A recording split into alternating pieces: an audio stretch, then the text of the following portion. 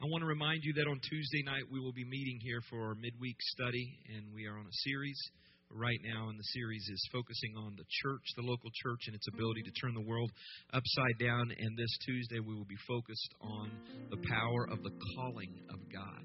And so we want you to be a part of that. And we had one baptized this last Tuesday night. We have another one that's going to be baptized at the end of our service today, at least one. And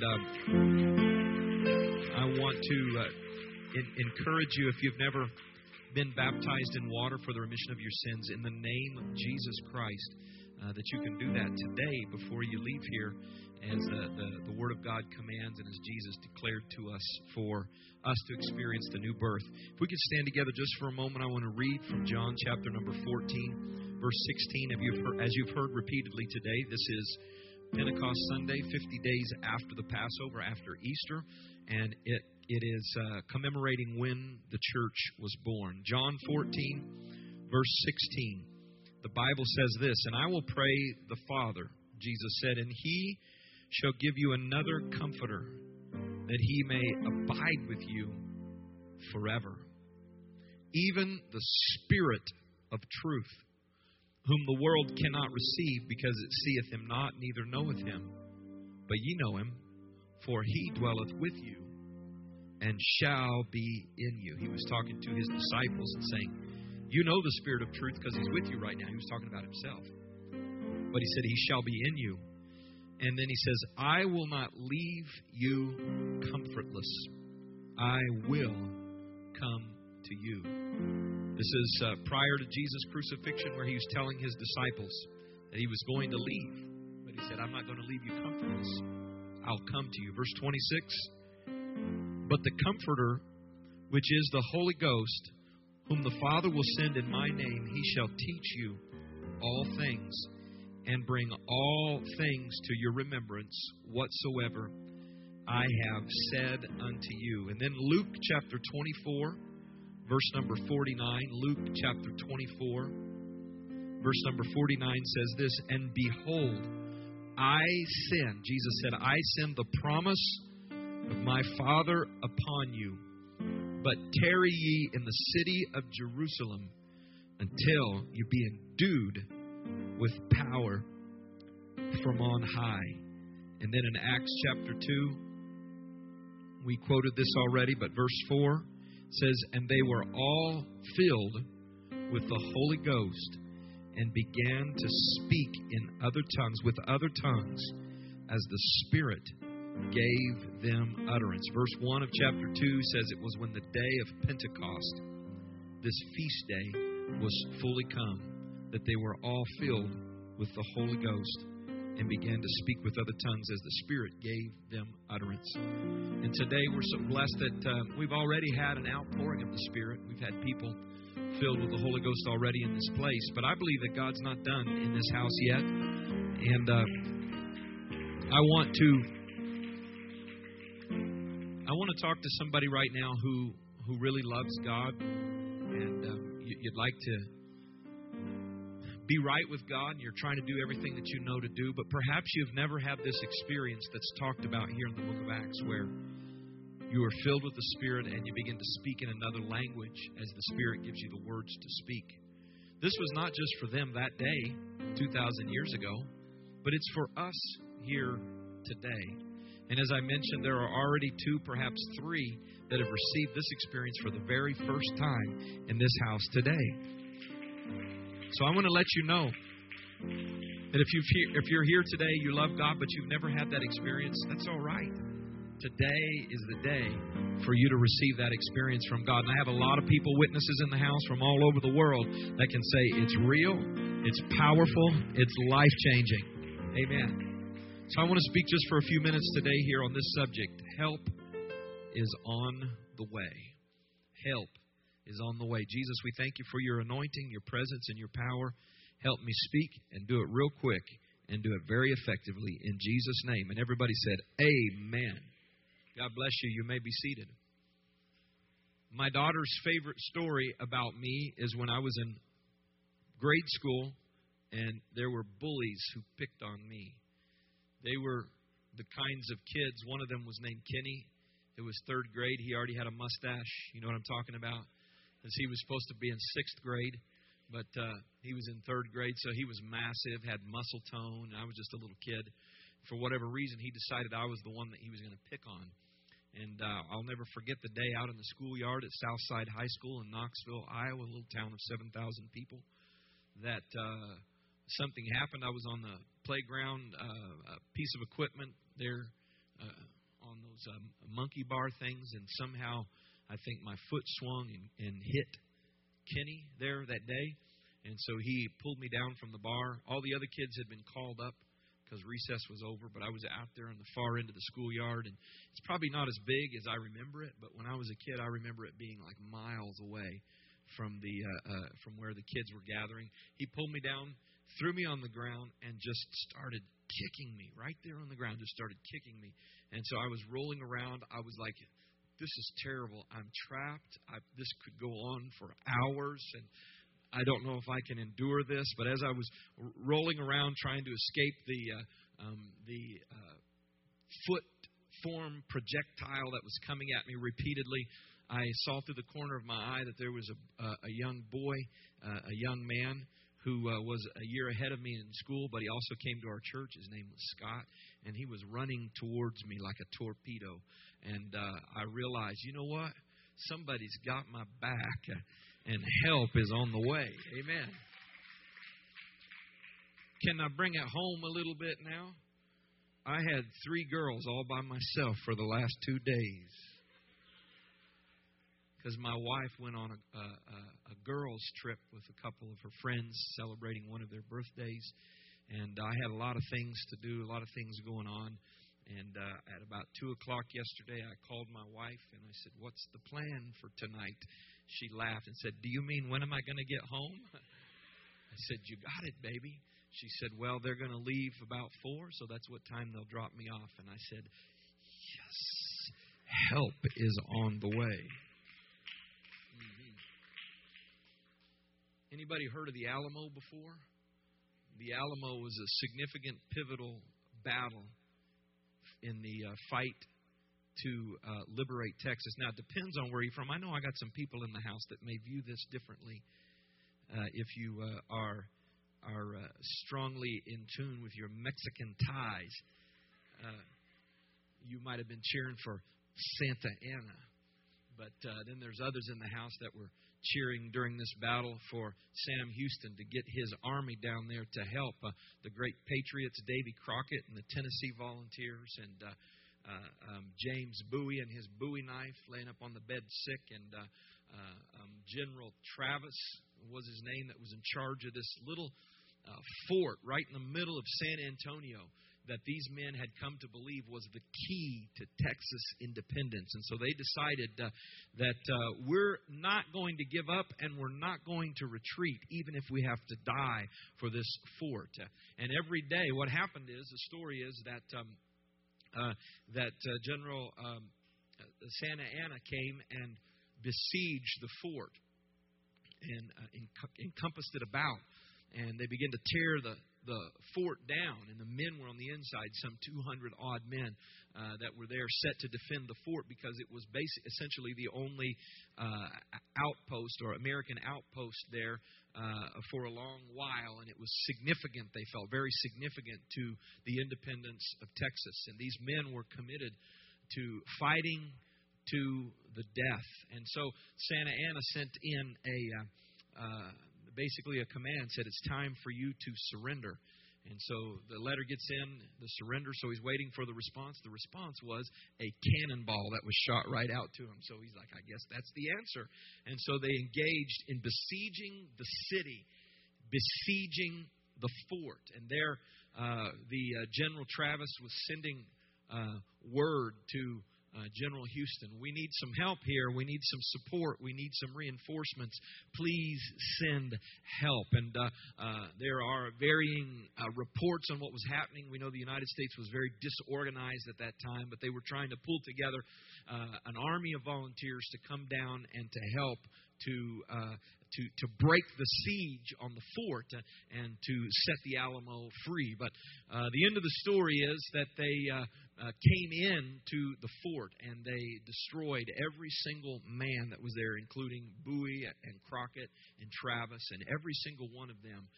But when the army finally did come down to engage with Santa Anna, they came with this cry on their lips: remember the Alamo, remember the Alamo. And it became one of the rallying cries of this young nation, the United States of America, to remember those men that sacrificed, those men that laid their life on the line so that there could be deliverance. They were crying out for help to come. Is help on the way?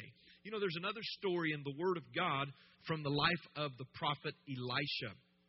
The prophet Elisha, during his life and ministry, the nation of Syria besieged the city of Samaria. You guys still with us?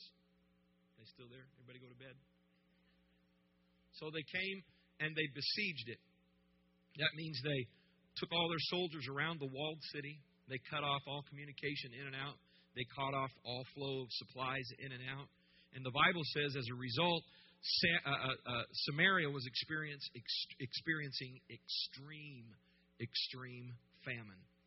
And so, during this time, the Bible lets us know that people were eating things like the head of a donkey, and it cost all kinds of money to purchase the head of a donkey.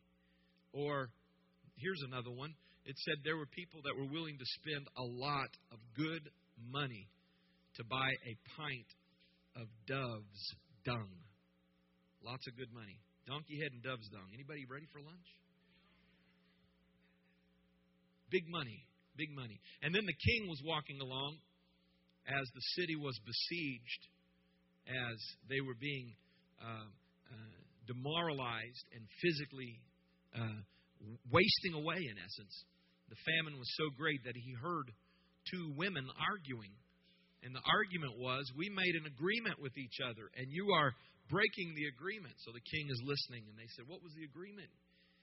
He's listening to find out what the agreement was. And he finds out what the agreement was. She said, we agreed that in order to survive, we would boil your child. We would boil my child, and then we would eat him. And then a few days later, we'd boil your child, and then we'd eat him in order to survive. Everybody say, that's extreme. That's extreme famine. That is being besieged. That is being in bondage, extreme bondage. And the reason they were mad is because she said, I offered my child. We survived. Now it's time for her to do her part. And she's hidden her child. And when the king heard this, he realized just how dire the situation was. He began to tear his clothes and said, where is that prophet Elisha? Where is that guy? Look at this suffering. I'm taking his head off of him. Go find out where he is. So he sent his right-hand man over there to find out where Elisha was in Elisha's house there. And he said, the king's mad at you, Elisha. He wants to take your head off. And because of what's happening, there's no food.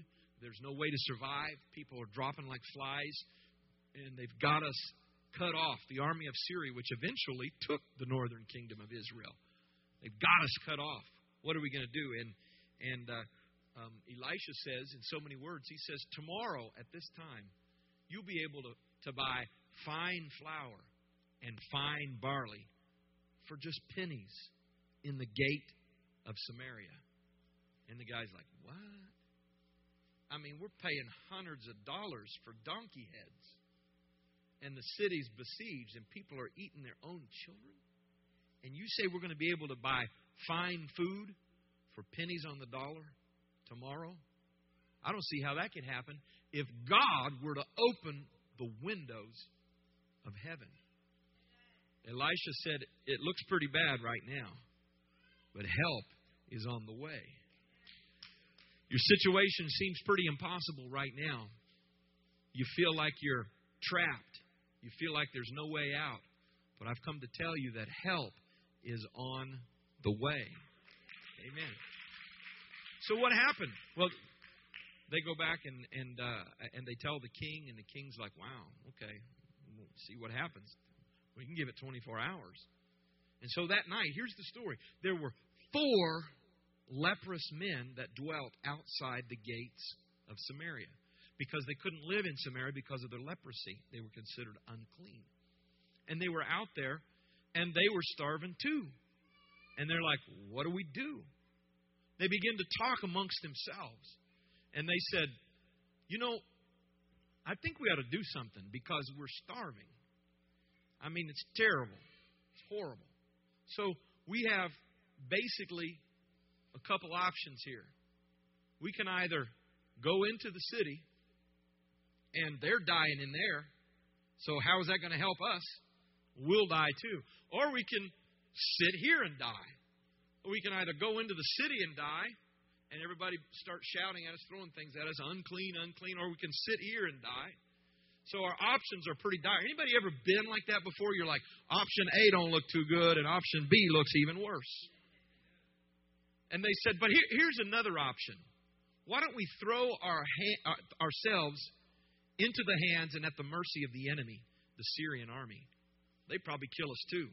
But if we sit here, we're going to die. If we go in, we're going to die. But there is a slight chance that maybe they would show mercy on us. So they got up. It's late at night already. They get up and they said, why sit we here till we die? Let's go in to where the camp of all the Syrian armies are all around us right now. So they walk towards the edge of the camp. The Bible says when they get to the camp, they're surprised to discover that all the tents are there, all the animals are there, but there's no people there. And they're like, what's going on here? And so they go into the first tent. And inside the tent is all kinds of excellent food and drink. All kinds of gold and silver. So they're like, jackpot! And they're like in there enjoying themselves, eating. See, here's what happened. The Bible says what happened is while these 4 leprous men were walking towards the camp, God supernaturally turned the sound of their soft little footsteps into the sound of horses and chariots and shouts of war. And the Syrian army that was sitting there in their tents getting ready for bed became so fearful. They said, surely the city of Samaria has hired the Hittite army, or they've hired an army from the Egyptians to come down and fight for them and to break the siege on the city. And so in their fear, in their anxiousness to save their lives because they were unprepared, they got up and ran away and left everything right where it was.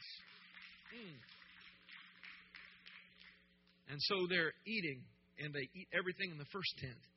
And they get ready to go to the second tent, and they're in there, and they are so full right now. They're like having to take their belt another notch or two if they wore belts back then. And so then they're like, you know what? This is not good. This is a day of good tidings. This is a day of celebration. I know it's like midnight, but I think this is worth waking up the king over. So they go and they let the king, they let the chamberlains know, hey, guess what? The army's gone. And before long, guess what happens? The people, in the wee hours of the morning, the people of the city start pouring out of the city.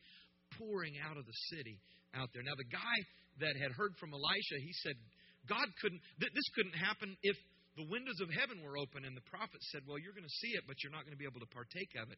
And guess what happened while the people were pouring out there to starving people, to plenteous food and plenteous spoils? They ran over and trampled the man who had said this couldn't happen if God were to make windows in heaven. So the prophecy was fulfilled, and they were delivered, and they were set free. But I want to draw your attention to this right now. The idea from this story that they were besieged, that they were in bondage, that they were trapped, and there looked like no way out. But Elisha said, it may not come in the form that you thought it would, and it may not look the way that you anticipated that it would, but listen now. Get your chin up.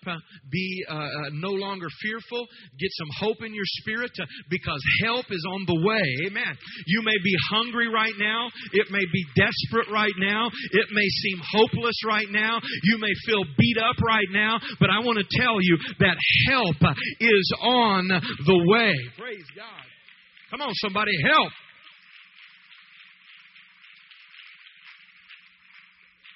Help is on the way. Now, the Bible lets us know that because of the sin that Adam committed. Anybody know that story of Adam and Eve? She ate the apple. But everybody thinks it's an apple, but the Bible doesn't say it's an apple. It's fruit. God said, eat of anything but that. She ate the fruit because she was tempted, and she made a mistake by listening to the wrong voices. And she ate what she wasn't supposed to, the thing that was prohibited. And then Adam did eat. And the Bible says, very specifically in the book of Romans, that by one man's sin, Romans 6:12, 5:12, by one man's sin entered into the world, and death by sin. And so death passed upon all men because all have sinned. Everybody became subject to this thing called sin and rebellion because of one man's disobedience. I want to make sure that you understand today that the problems in your life that you are dealing with are likely a result of sin. Because sin is the chief source of suffering in a person's life. What is sin? Sin is essentially saying, I'm going to do what I want to do, regardless of what God's Word says. See, God's Word was very short. When Adam and Eve were in the garden, the Bible was very, very short. We have a lot of pages now, but their Bible was just one sentence. Don't eat of this tree. You may eat of every tree but this tree. That was the whole Bible for them, and they rebelled against it and disobeyed the Word of God. But I want to make plain to you and clear to you today that suffering that enters into people's lives is a result of sin. Whether it's suffering in your marriage, whether it's suffering in your finances, whether it's suffering because of things that you've done and choices that you've made, it is because our lives become besieged by sin. Don't look at me like you're all perfect and whatnot and I'm preaching to somebody else. Come on, somebody. Come on, Holy Joe. Come on, Sister So-and-so. You know what I'm talking about. Oh, but I've been born again. Oh, so you're perfect now, huh? Oh, so you don't make mistakes anymore. So you bat 1,000 now. Sometimes you swing and miss. The Bible says sin is to miss the mark. And when we miss the mark and when we allow sin into our life, it creates problems and complications in our life. It brings stress. It brings condemnation. It drives a wedge between us and God. It makes us feel a sense of despair and hopelessness.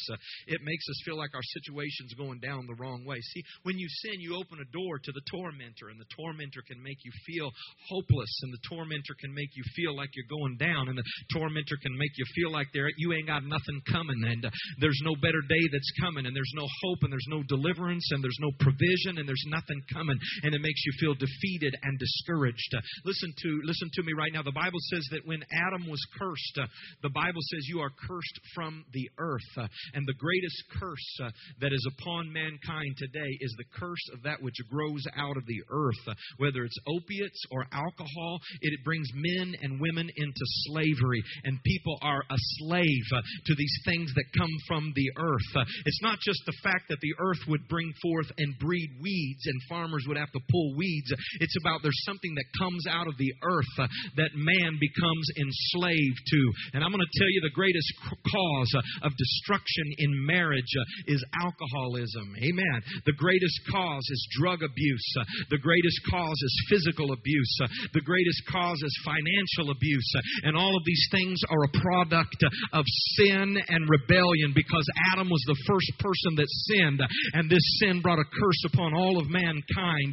And you may feel right now like your situation is hopeless, like your marriage is hopeless, like you can't break free from the trap that the enemy's got you in. But I want to tell you right now that help is on the way.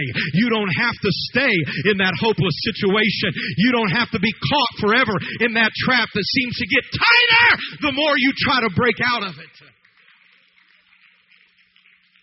Help. Turn to somebody right now and look at him and smile and say, help's on the way. Come on, turn to somebody else and do it. I didn't hear nothing. Help. Help is on the way. So we become slaves or servants to sin. The Bible says servants to sin. It may be some of those things that I mentioned, but it might be pride. It might be anger, uncontrolled anger that begins to well up in you. It may be perversion. Sin is pervasive. It's going to spread throughout like a cancer. It's going to affect your lives, and you will become servants of sin. Your life will be like the city of Samaria. It begins to feel hopeless because you feel surrounded by your failures, surrounded by your mistakes, and surrounded by the things that are keeping you from being filled with joy. Your marriage may be under attack. You may see it in the way that your kids are acting. Your parents may be under attack. There may be generational curses that are upon you. Sin takes the form of immorality in people's lives. It is rejecting God's authority and living according to the course of this world. It might be sexual sins that have attacked you. It might be pornography. It might be generational alcoholism, and your lives are besieged, and you're watching yourself do things that you never thought that you would do before just to make it and just to survive. But I want to tell you today, right now, listen to me, that you don't have to live like this forever, and you don't have to live like this for a long, long time from now, because help is on the way. You may sit there and look at me and say, "Preacher, I'd like to believe that, but if God were to open windows in heaven, I don't know how I could break free from what I'm struggling with right now." Listen to the preacher right now. God can make a way where there seems to be no way. God is a deliverer. He can set free. He can make all things new. Listen to me right now. It doesn't matter how long you've struggled with depression. It doesn't matter, come on, how long it is that you've been struggling with whatever it is that's got you bound. I'm going to talk to somebody right now that you're besieged by depression. It's all around you and you feel hopeless. And you're doing and thinking ways that you never thought you would do or think. You never would think like that. Who's going to eat their own child in normal circumstances? Ain't nobody going to do that. It takes extreme situations to drive people to do things that they would never do. And sometimes sin and the results of sin can put us in a position, amen, where we will do things and think things and have thoughts in our mind that we would never have before. But I want to tell you that whatever it is that is stacked up against your city, whatever it is that is surrounding your life and cutting off the flow of joy and peace, God's plan is for you to have the joy of the Lord. Come on, someone. God's plan is for you to have peace. God's plan is for you to have provision. God loves to give good gifts to His children. Amen. You like to give good gifts to your kids, don't you? How much more would the Lord, who is good, love to give good things to you? But you've got some things that's blocking off the flow of the joy and blocking off the flow of the peace. And you're like, "I'd like to break out of this, but my cannons have run out of bullets. I've tried everything, and I can't get the deliverance that I need." I want to tell you today that this is not a battle that you have to fight on your own, but help is on the way. There is something that's coming to break the siege in your life today. Come on, if I got some believers in the house. Do I have anybody here that used to be bound? That used to be on the road to nowhere. That used to be making choices that led to death. Come on, someone. But God has set you free by the power of His Spirit. I need you to let somebody else know that help is on the way. Hallelujah.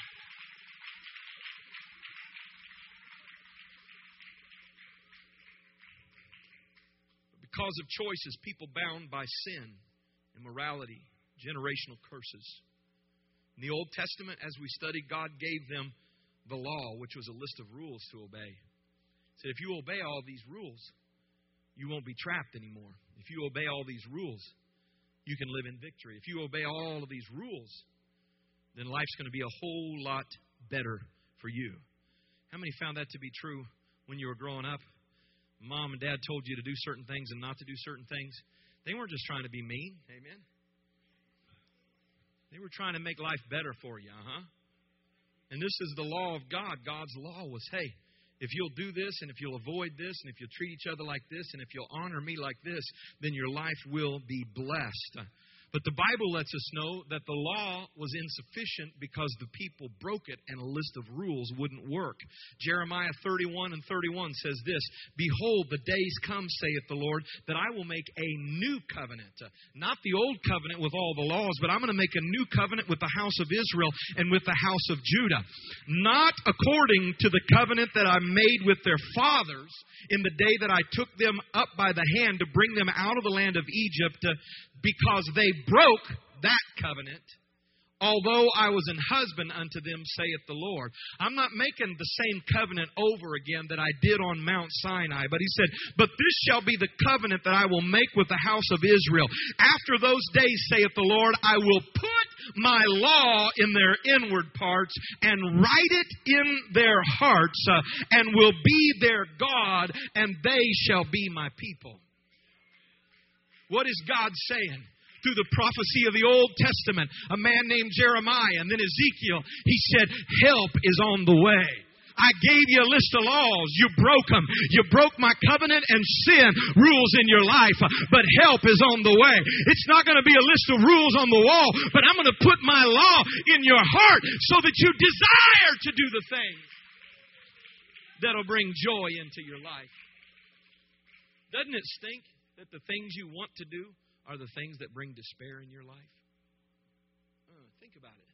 The things that I have cravings for make my life a living hell. But the Bible says, I'm going to make a new covenant. And it's not a covenant where these are the things that will bless your life, but you're feeling like doing all this other stuff. It's a covenant where God says, I'm going to take out the old heart that wants to do all the bad stuff, and I'm going to put a heart in you that has my law written in it, so you will desire to do the things that will bring blessing into your life. I'm talking about help being on the way. I'm not talking about trying to reform yourself or trying to quit doing all the things that are bringing problems into your life. I'm talking about God taking your old heart that desires darkness, that desires all the things that you used to desire, and putting in. I wonder if I got some help in this place.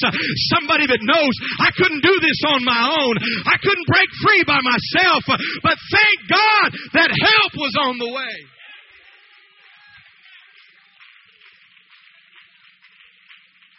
Ezekiel 11, verse 19. This is an Old Testament prophecy. Again, it says, "And I will give them one heart. I will put a new spirit within you.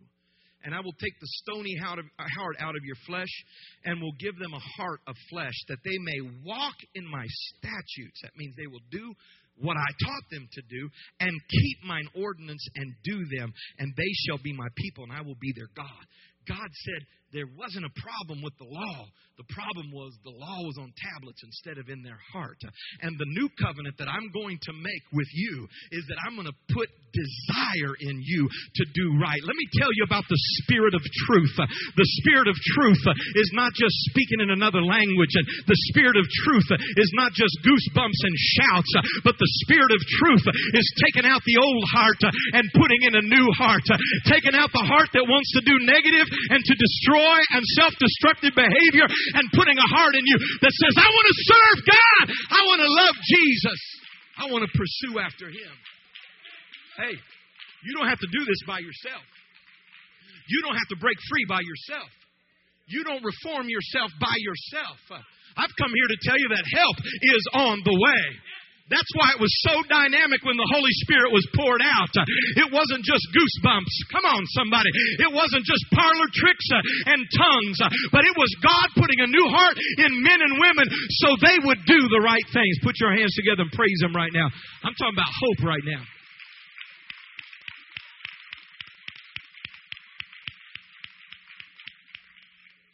I'm talking about vanquishing despair. I'm talking about giving an eviction notice to discouragement. I'm talking about pushing out hopelessness from your life and saying, because He lives, I can face tomorrow. Because Jesus died on the cross and took my sins and nailed them to the cross. And I decided to take my old nature and nail it there with Him to the cross. And I went down in the waters bearing that old nature. And I come up out of the waters and I received the baptism of the Spirit, which is a brand new nature. I've got new life and I've got new hope. Thank God help came. Praise God.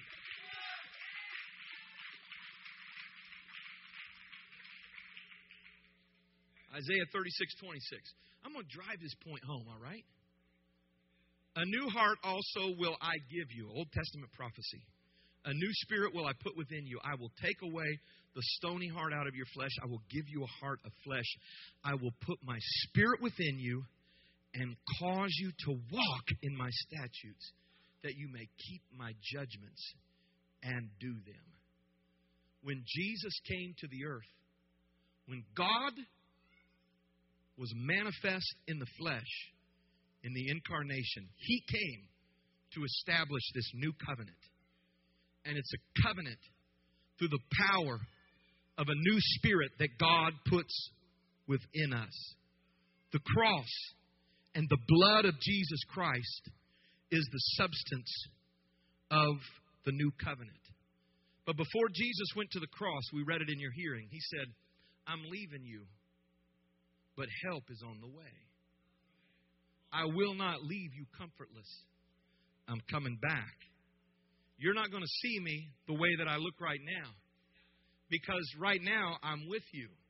But when I come again, I'm going to be in you. Jesus was saying, I'm going to fulfill all those prophecies of the Old Testament, and I'm creating a new covenant with my blood on the cross, and I am going to send the Comforter, the Holy Spirit, which is Christ in you. He said the Holy Ghost is coming, and you are going to be born of the Spirit, and it's going to give you a heart to please God and a desire to serve God. That's why before Jesus disappeared and ascended into heaven, He said, don't run off now, but wait in the city of Jerusalem until you be endued with power from on high. Jesus was saying with His final words, I'm not going to see you anymore, but help is on the way. Go to Jerusalem, wait in the upper room, because help is on the way. Praise God. And on the day of Pentecost, 50 days after the Passover, there was about 120 of them waiting in the upper room, praying in one accord. Waiting, praying in one accord. Jesus said, go to Jerusalem and wait. Jesus said, the promise is coming. Jesus said, your help is on the way. Jesus said He was with us, but He was going to be in us. Jesus said that He's going to put His law in our hearts. It says it. There's the promise. There's the prophecy. We're waiting. We're praying and believing. And when the day of Pentecost was fully come, suddenly there came a sound from heaven as of a rushing mighty wind. It filled all the house where they were sitting, and they were all filled with the Holy Ghost and began to speak in other tongues as the Spirit of God gave them the utterance, as a sign and a seal to them that it's not just you anymore. Praise God. But now you've got Jesus on the inside, and He's going to start working on the outside. And when you receive the baptism of the Holy Ghost, when you begin to mumble and speak in words that you don't understand, it is God's Spirit taking up residence in you to say you don't have to be bound anymore. Your city's about to be set free. They're going to say, sell barley for shekels tomorrow. What seemed impossible yesterday is going to be possible today, because help is on the way. Hallelujah. When they received the baptism of the Holy Spirit, the Apostle Peter, because everybody came around when the Holy Ghost was poured out, because the Bible says news spread. It was noised abroad. Everybody comes and they're like, what is this? They're like looking up there, because it's 9 o'clock in the morning. God can move that early in the morning, Brother Ulysses. 9 o'clock in the morning. And they're like, what's going on here? What's with these people? Others began to laugh at him because of the way they were acting, and said, these people look like they're drunk. But how could they be drunk this early in the day? But they look like they're drunk. I wonder how many churches could ever be accused when people walk through the doors of thinking, I wonder if these people are drunk. You know what? Today, if somebody came in here about 45 minutes ago, some of them, they might not be using the King James Version, but in their own vernacular, they're saying, what meaneth this? What's going on right here, right now? It is the baptism and the flow and the outpouring of the Spirit of God.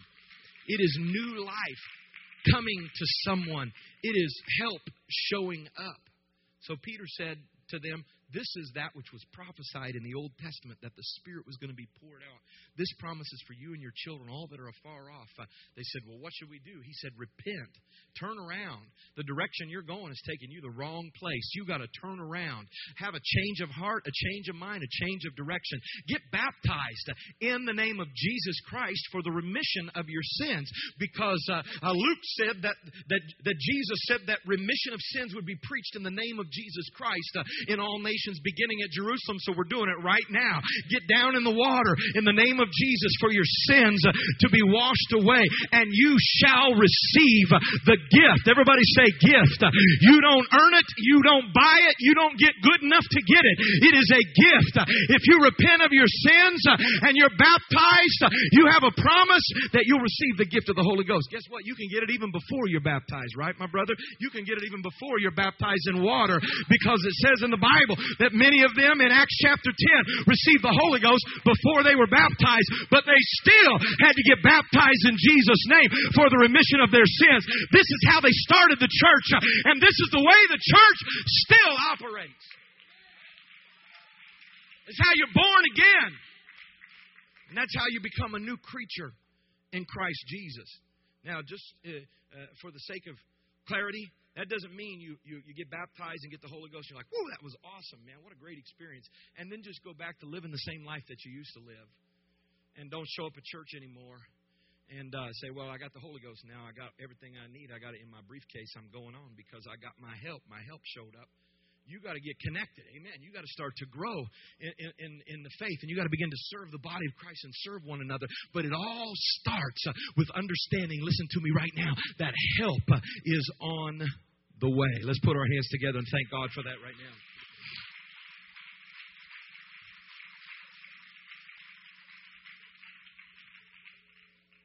And the Bible says that the Holy Ghost is a gift. It's the comforter. It helps us through difficult situations. It doesn't mean that we never have difficulty, but we're comforted. It brings righteousness, peace, and joy. It gives us power over Satan. It gives us power to be a witness, and it teaches us and leads us and guides us to all truth. There is nothing like the Holy Spirit, the Holy Ghost. It is Christ in you. The last verse I want to read, Acts 19:1. It says, it came to pass that Paul was passing through the upper coast. He came to Ephesus, and he found some disciples there. He said to these disciples, have you received the Holy Ghost since you believed? And they said unto him, well, we've not even heard about the Holy Ghost. And he said unto them, unto what then were you baptized? They said, unto John, John's baptism. Then said Paul, John baptized with the baptism of repentance, saying to people that they should believe on him that was going to come. That is, repent and now put your faith on Jesus Christ. When they heard this, even though they'd been baptized by John, they were baptized in the name of the Lord Jesus. And when Paul had laid his hands upon them, the Holy Ghost came on them, and they spoke with tongues and prophesied. And all the men were about 12. So, even if you're a believer, even if you've had an experience with God, even if you love God, even if you decided to follow Him a long time ago, I want to tell you today that there is a baptism of the Spirit that's available to you. God's glorious gift is available to you. You might get it when you're 50 years old. You might get it when you're 70 years old. I've seen people receive the Holy Ghost as 4-year-olds. I saw one dude get it, and he was just 2 years shy of 90. I saw it. God is pouring out His Spirit today. God is pouring out Spirit today. And if you're here today and you received the baptism of the Holy Ghost and you got the certificate and you can say, man, I remember it was powerful, I loved it. But if you and I were to have an honest conversation and I was able to push the right buttons, you would say, you know what, my life is besieged right now. I've got some struggles and some difficulties and some issues in my life that are creating problems, and I find myself trying to shake free or break loose from it. I'm making resolutions. I'm saying my prayers. I'm doing all this. I'm going to tell you today that help is on the way. And it's in the same form. It's the same kind of situation. It's the same kind of blessing. It's the same kind of favor. Some of you need to get baptized in the Holy Ghost all over again until you're sloshed like a drunk person. Amen.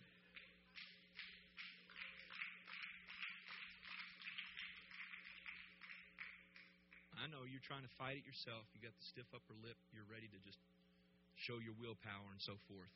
But that's your problem. You started to trust the flesh again rather than the Spirit.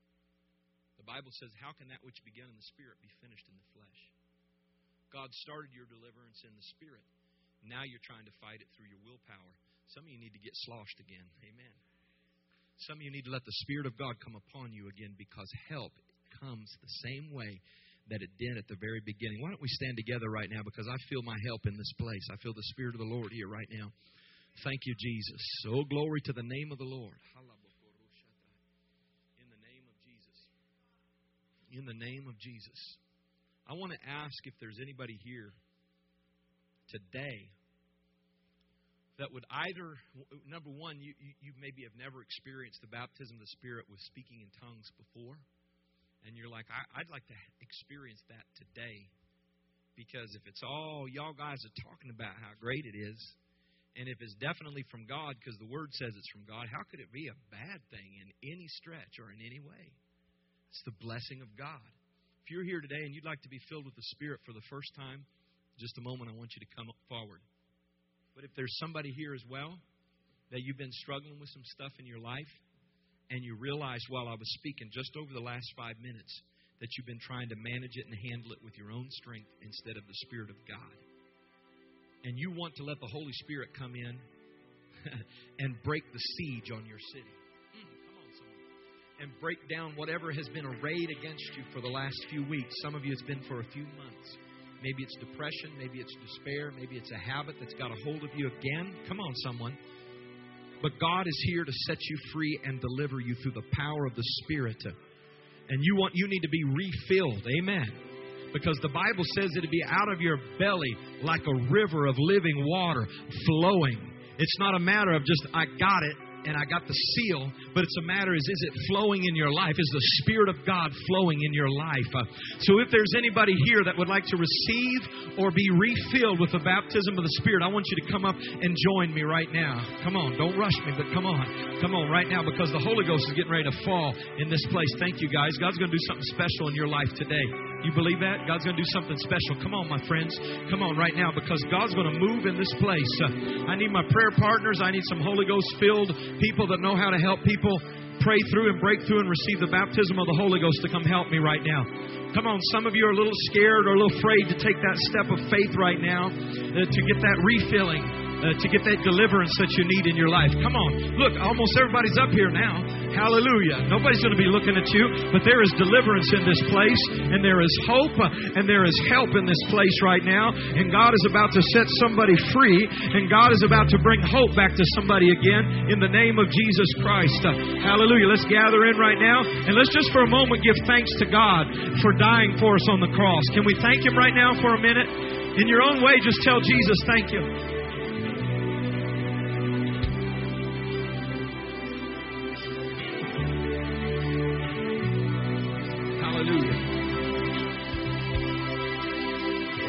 Help's on the way, brother. Help's on the way, sister. Help is on the way. Amen. So here's what we're going to do. We're going to do exactly what they did in the Bible, what they were instructed to do in the Bible. The first step is to repent. So if all you guys could look at me just for a second, then we'll start praying, okay? Because this is how the Holy Ghost comes.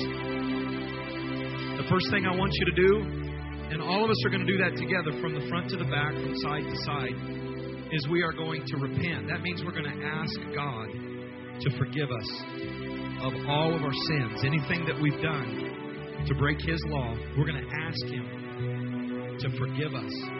We're going to ask Him to cleanse us on the inside. we're going to ask Him, amen, to set us free. And we're going to make some promises. We're going to say, God, I'm ready to follow You. I've been kind of doing my own thing, but I'm ready to follow You. Can we say that prayer right now? In your own words, I want you to communicate that to the Lord Jesus right now. Let's all do that together. Lord Jesus, I want You to forgive me right now.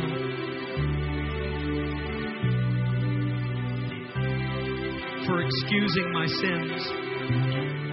I want You to forgive me, Lord Jesus, for allowing things into my life that are not pleasing to You. It's my heart's desire to be right with You.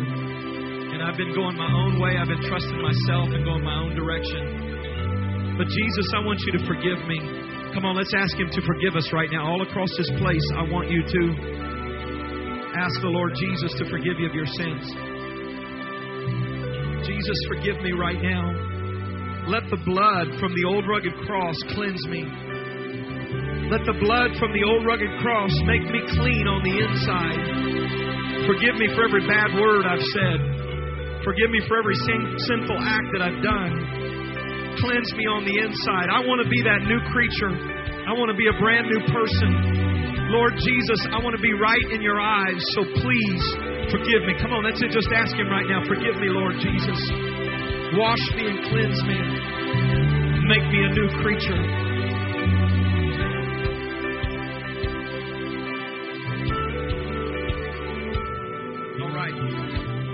All right, let's stop praying for a moment right now. We'll pray again here in just a second. Stop praying and listen to me right now. Look at me right now. Did you ask God to forgive you of your sins? Did you ask Him to forgive you? Did you ask Him to forgive you? Do you believe that He heard you? Does anybody believe that God heard you when you asked Him to forgive you of your sins? Do you believe that? Well, guess what? I've got good news for you. The good news is you have been forgiven. If you asked in faith and you believe that God forgave you, all of your sins are washed away. Listen to me right now. Now, you still remember all the bad things you did, but guess what? God doesn't even remember it anymore. Can you put your hands together and give God thanks that He has forgiven you of all of your sins? Come on, that's it. Give Him big thanks right now.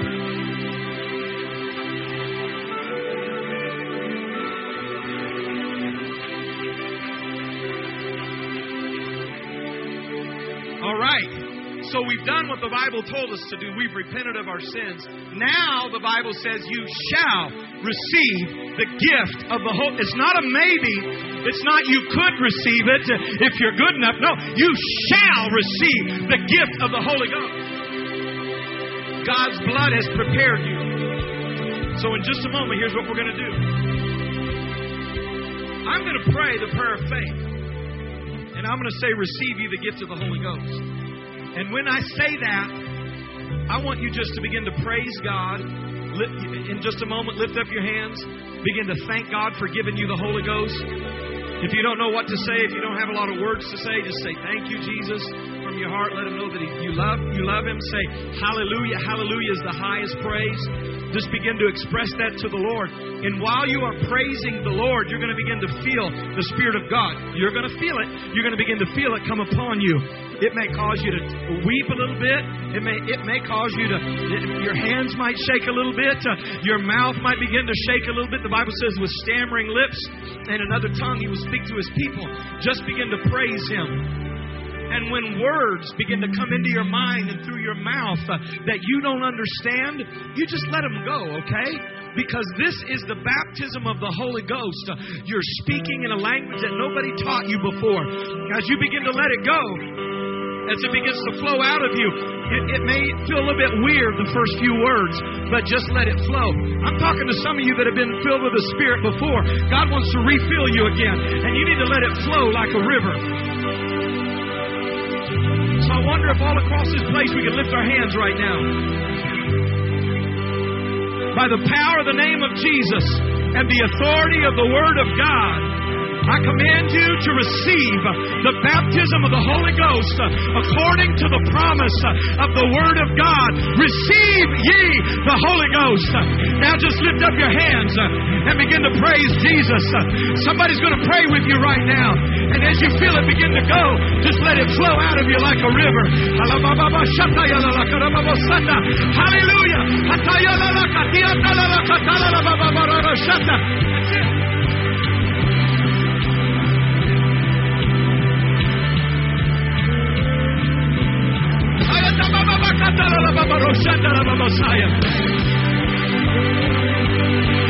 Hallelujah. Hallelujah.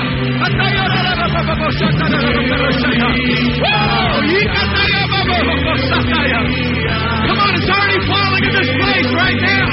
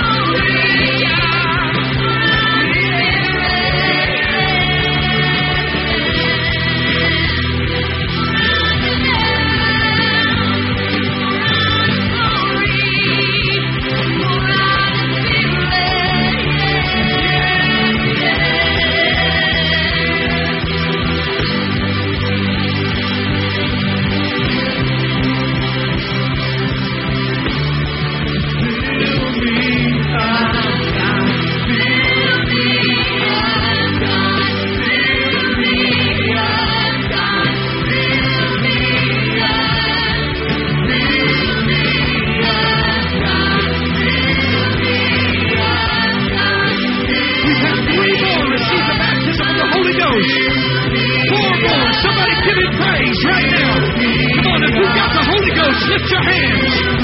If you're a Spirit-filled child of God, come on, lift your hands all over this place. Let the oil that is in you flow throughout this place. Come on, if you've got the Holy Ghost, speak in another tongue. Speak in another tongue. this place. He's still filling people with the Holy Ghost. In 2014, He's still filling people with the Holy Ghost.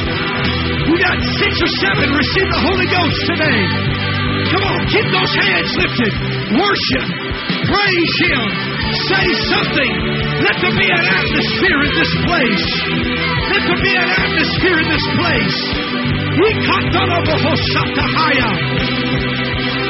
Come on, that's it. That's it. Somebody give Him praise. Heaven is rejoicing right now. Heaven is rejoicing right now. Somebody ought to shout. You ought to give Him praise.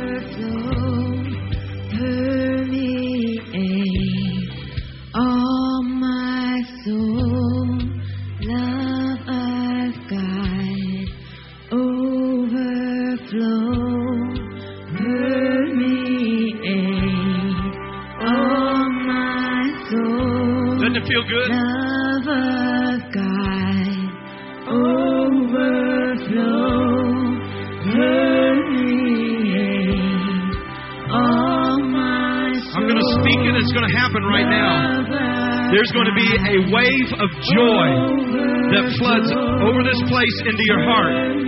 If anybody wants to be a part of this flood of joy, raise your hands right now, because it's going to start on that end. It's coming all the way across.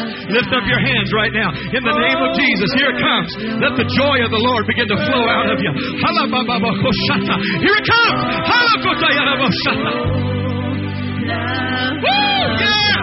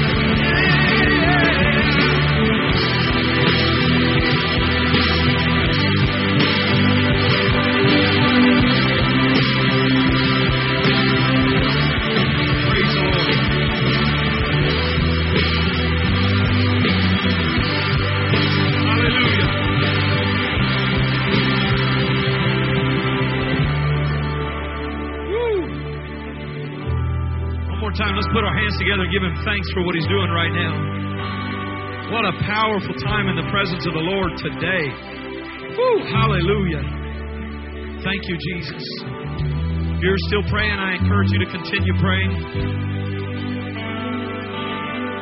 But I want to let you know that in about 5 minutes, 10 minutes maybe, right out in the beyond the lobby in the little courtyard out there, we're going to baptize Jeffrey in the name of Jesus Christ. He already received the Holy Ghost today. And this is one of Brother Robert's friends. And Brother Robert kind of shared his testimony of what God's done in his life. And Jeffrey's all in, ready to see God do the same thing in his life. He's going to be baptized in Jesus' name. Brother Robert, are you excited? Amen. It's just the beginning. Jeffrey wants to get baptized in Jesus' name as well. God just filled him with the Holy Ghost.